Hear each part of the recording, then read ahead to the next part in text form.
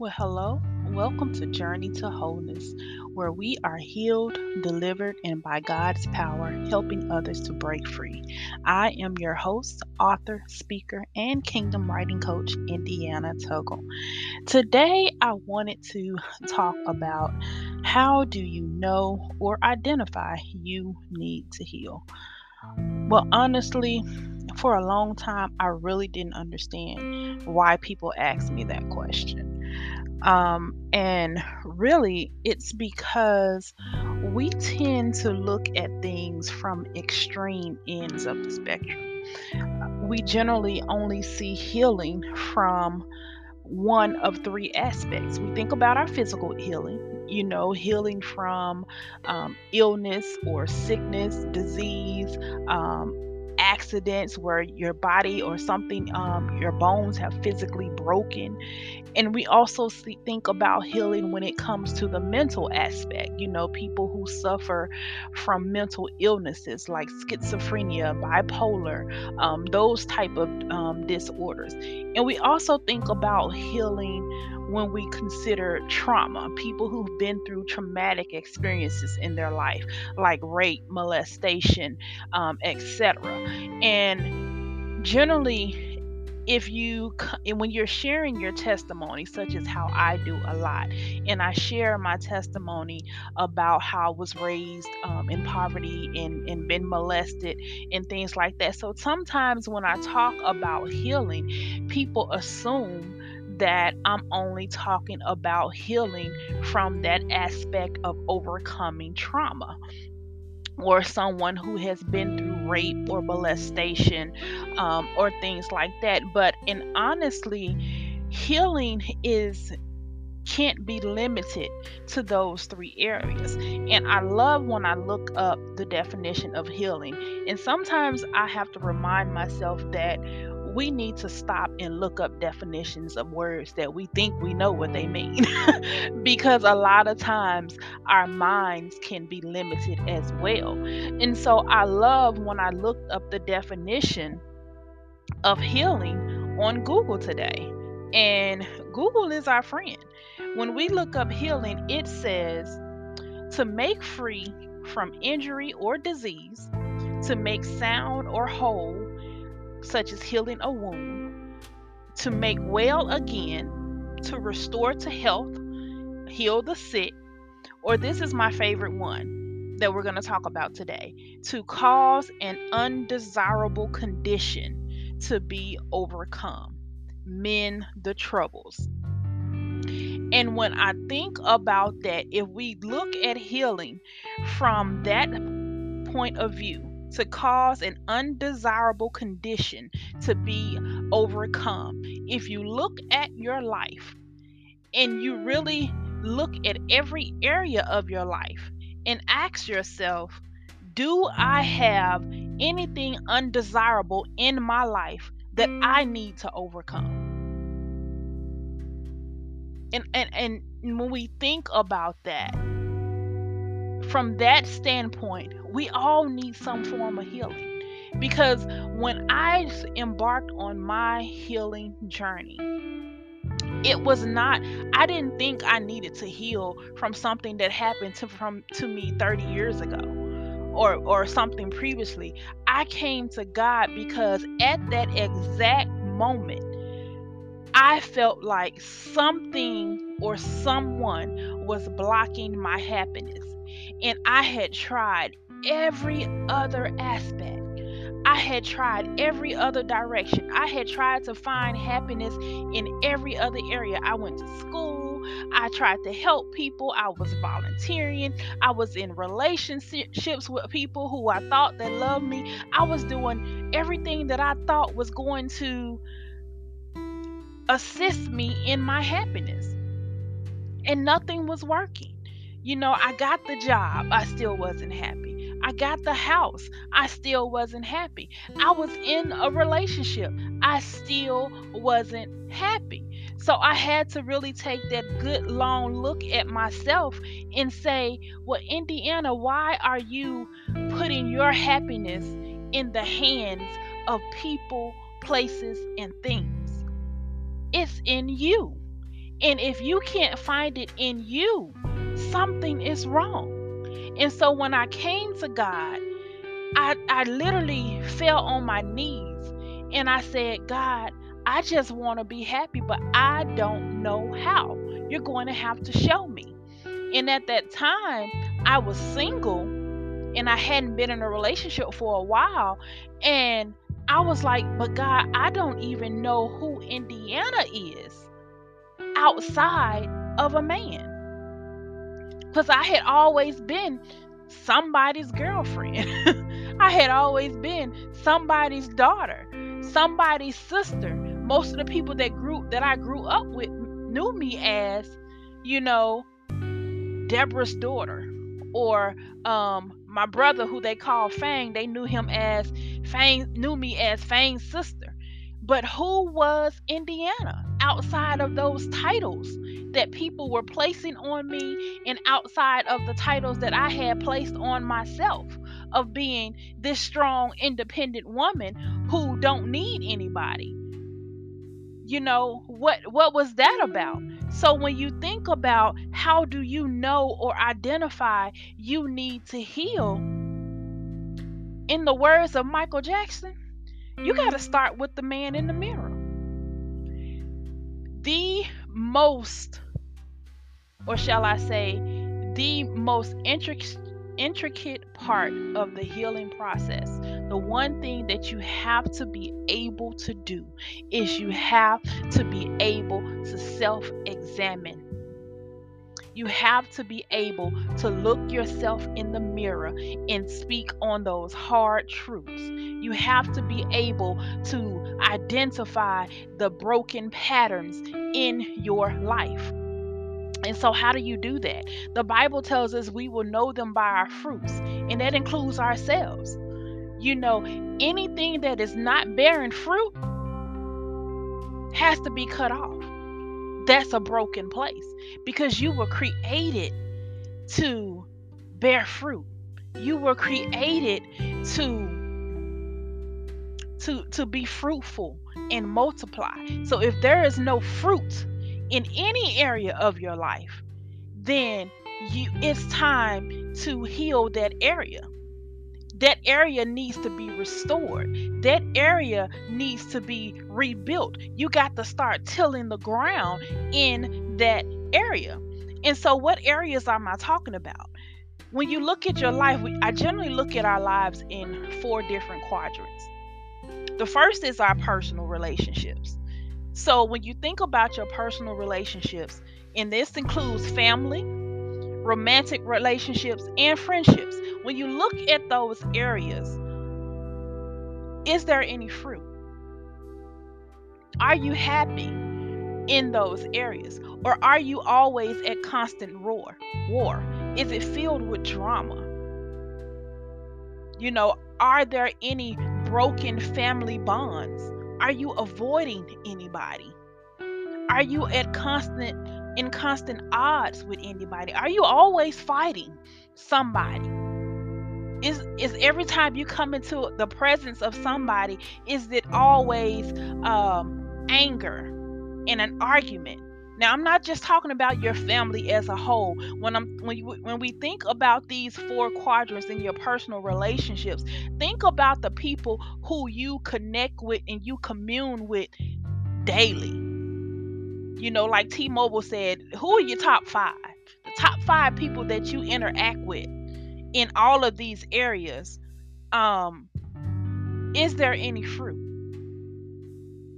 Can you honestly say, in all of the relationships, family, romantic, and platonic, the people that are in your circle, your closest circle, because some of us, we have family that we don't deal with on a daily basis. We may see at the family reunion or on holidays, but we don't necessarily, they're not an active part of our daily lives. So that's not what I'm talking about. I'm talking about people who are a part of your daily life. Is there any fruit? Are they helping you become your best self? Are you helping them become your best self? Is it a reciprocal relationship, or is it one-sided? Are you giving more than you're receiving? And I know, the Bible tells us it's more blessed to give than to receive, but you cannot pour from an empty cup. So, in every area of your life, if you're always giving out more than you're receiving, eventually you're going to become drained. You're going to become empty. And you're going to continue to try and pour from a different cup, and it's going to make you frustrated. Okay, the next area, what about your career or your job? Are you satisfied where you're working? Or is it just somewhere you go because it's paying the bills? But you're miserable. You hate going to work every day. What about your finances? Are you in a place of financial stability where you're living within your means and you have everything you need? Or are you struggling, still living from check to check? Or not just check to check. Sometimes we have nothing left, from that check. So you're robbing Peter to pay Paul. And what about, are you in a field where you're able to use your passion and your creativity? And that goes back to satisfaction. Are you in constant pursuit of your goals? Or do you even have goals? Have you even identified goals? And are you constantly growing? Are you constantly trying to increase your skill development or education to better your career? Right? If not, you have some broken places in that area, because we should always be learning and growing. If you're not learning and growing, you're stagnant. Right? And what about our physical health? Are we in poor health overall? What about our diet, our eating? Are we getting enough sleep or rest? Have we succumbed to unnatural or unhealthy coping mechanisms, such as drugs and alcohol? Can you ask yourself, why are you using those things? Is it just recreation, or are you using those things because you're trying to numb the pain of another area in your life that you don't want to address? And what about your weight? Are you overweight or underweight? And are you happy about it? Because we can be overweight and underweight and happy about it, but then we can be miserable about it too. So you have to ask yourself those questions. When it comes to my physical health, am I bearing fruit? Do I like what I see when I look in the mirror? And what about spiritually? Yes, what about our relationship with God, our prayer life? Is our discernment on key? Or are we constantly allowing toxic people in and out of our lives and being left broken, picking up the pieces? And what about our speech? How are we talking about ourselves? How is your self-esteem? Are you full of hope or full of excuses? Are you actually walking and living by faith? Or are you allowing fear to drive you?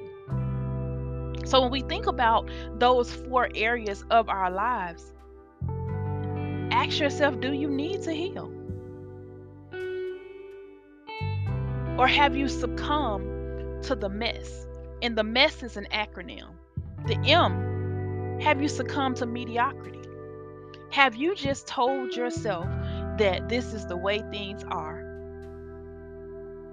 This is how it's going to be. I'm not going to try. I'm not going to force myself. It can't get better. This is how what I was born to do. It happened like this in my family, so it's going to be like that for me too. Or what about the E? What about exhaustion? Are you just physically exhausted? You go to bed tired, you wake up tired. My mama used to always tell me, when you get sick and tired of being sick and tired, you'll make a change.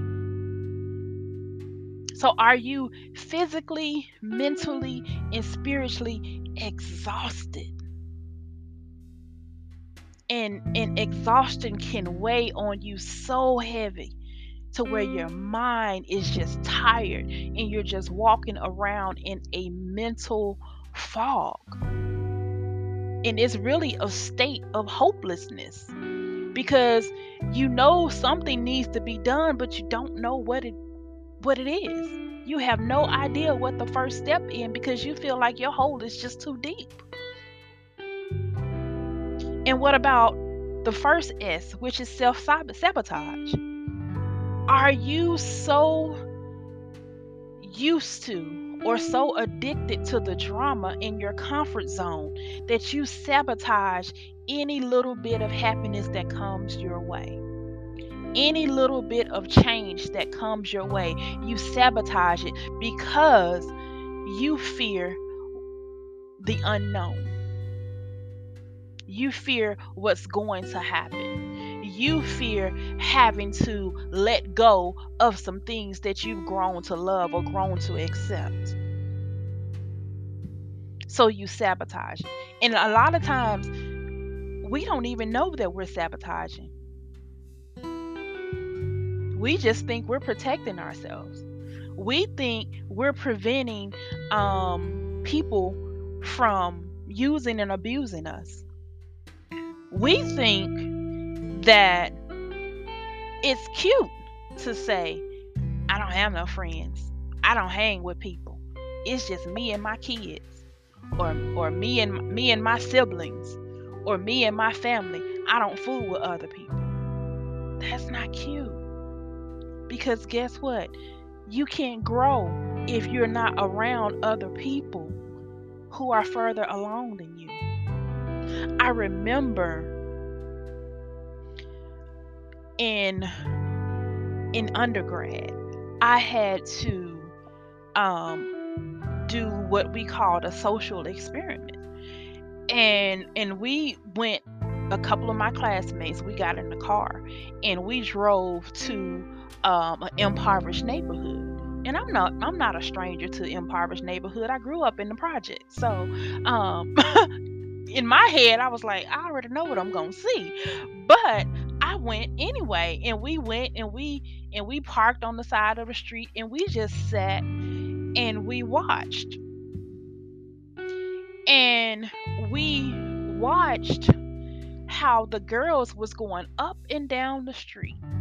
There was nothing, really, literally nothing for them to do. And after a while, one of my girlfriend was like, why have they going back and forth to this store so much? And I said because there's nothing else for them to do. At home there are no activities going around. There are no community centers in the neighborhood anymore. So the only excitement that they get is from getting dressed and walking to the store and being able to interact with the guys that are passing by in the car. And that's exactly what they were doing. The guys were passing by in the car and they were blowing their horns, telling them how pretty they were, how beautiful they were. And a lot of times, the young girls in the impoverished neighborhoods, they're looking for somebody to rescue them. Because in their eyes, the only way out is through somebody else, right? And so I also remember, in regards to self-sabotage and how our growth is connected to the environment that we're around, is that when growing up in the projects, we lived in the projects, everybody in the projects was poor, so we was being bused to school. And so one summer, my friend moved out of the projects. And when she moved out, she moved in with her aunt. And her aunt lived in a house. And that was not far from our school. So we convinced my mother to allow me to go and spend some weeks, some months. I believe it was the whole summer, with her at her aunt's house, and I did that, and I enjoyed it so much. And by the time school started, we convinced my mother to let me stay some extra times throughout the school year. So for the beginning, the first semester of school, um, I stayed with them, and so we would walk through the neighborhoods on the way to school because it wasn't that far from my high school. So we would walk through the neighborhoods, and as we walked through the neighborhoods, we would see the houses looked so pretty and pristine, and they had fresh manicured lawns. They had gardens in their lawns. Now this was the early 90s. And they had beautiful flowers in the yard and things like that. And we would walk through the neighborhood, and both of us said, one day I'm going to have a house over here. Now, mind you, all this time of living in the projects, I had never thought about having a house or even buying a house. It never crossed my mind because I had never seen it. So in doing that, I was around 16, 17 years old then. So much so that fast forward to 2004. That was in the 95, like 94, 2004. 10 years later, I'm 28 now. When I got ready to purchase my first house, do you know I purchased my first house in that same neighborhood?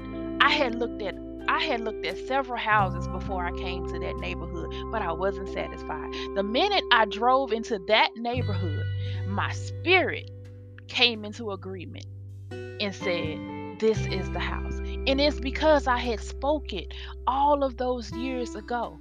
But I said all of that to say that if I had never changed my environment, my outlook on what I could have would also have never changed.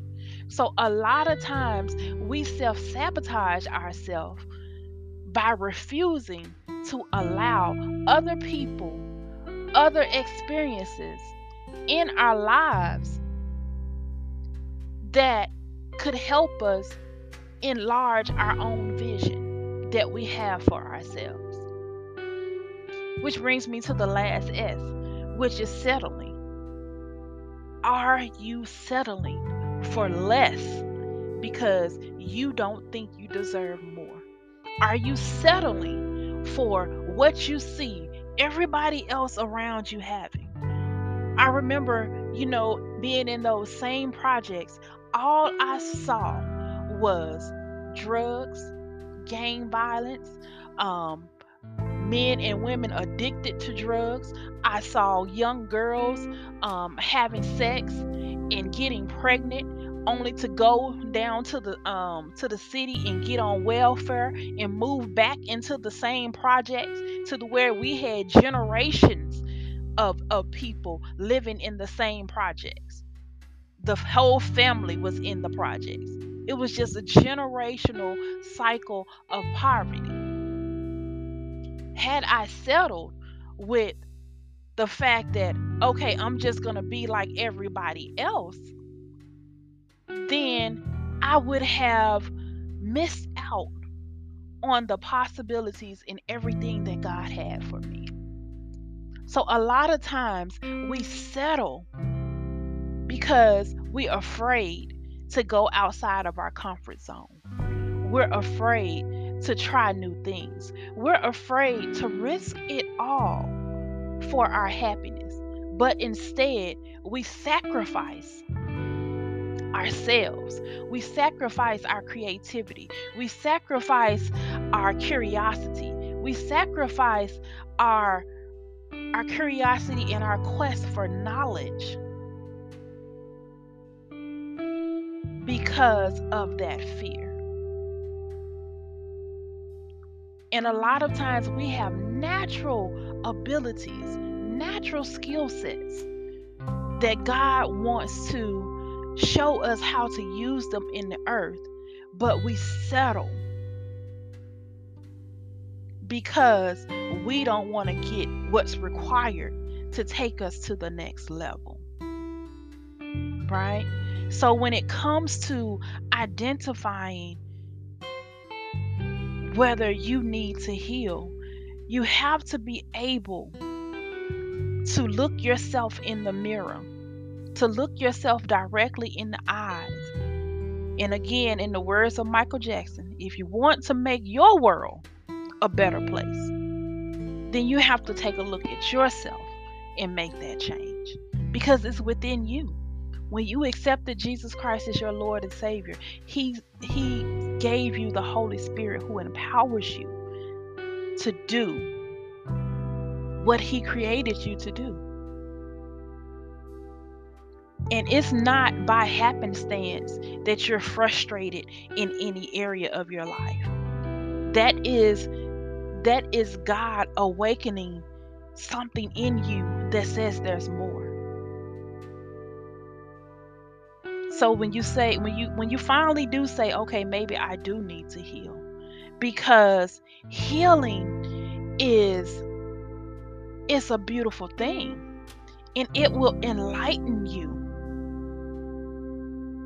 to the fruit that's even possible.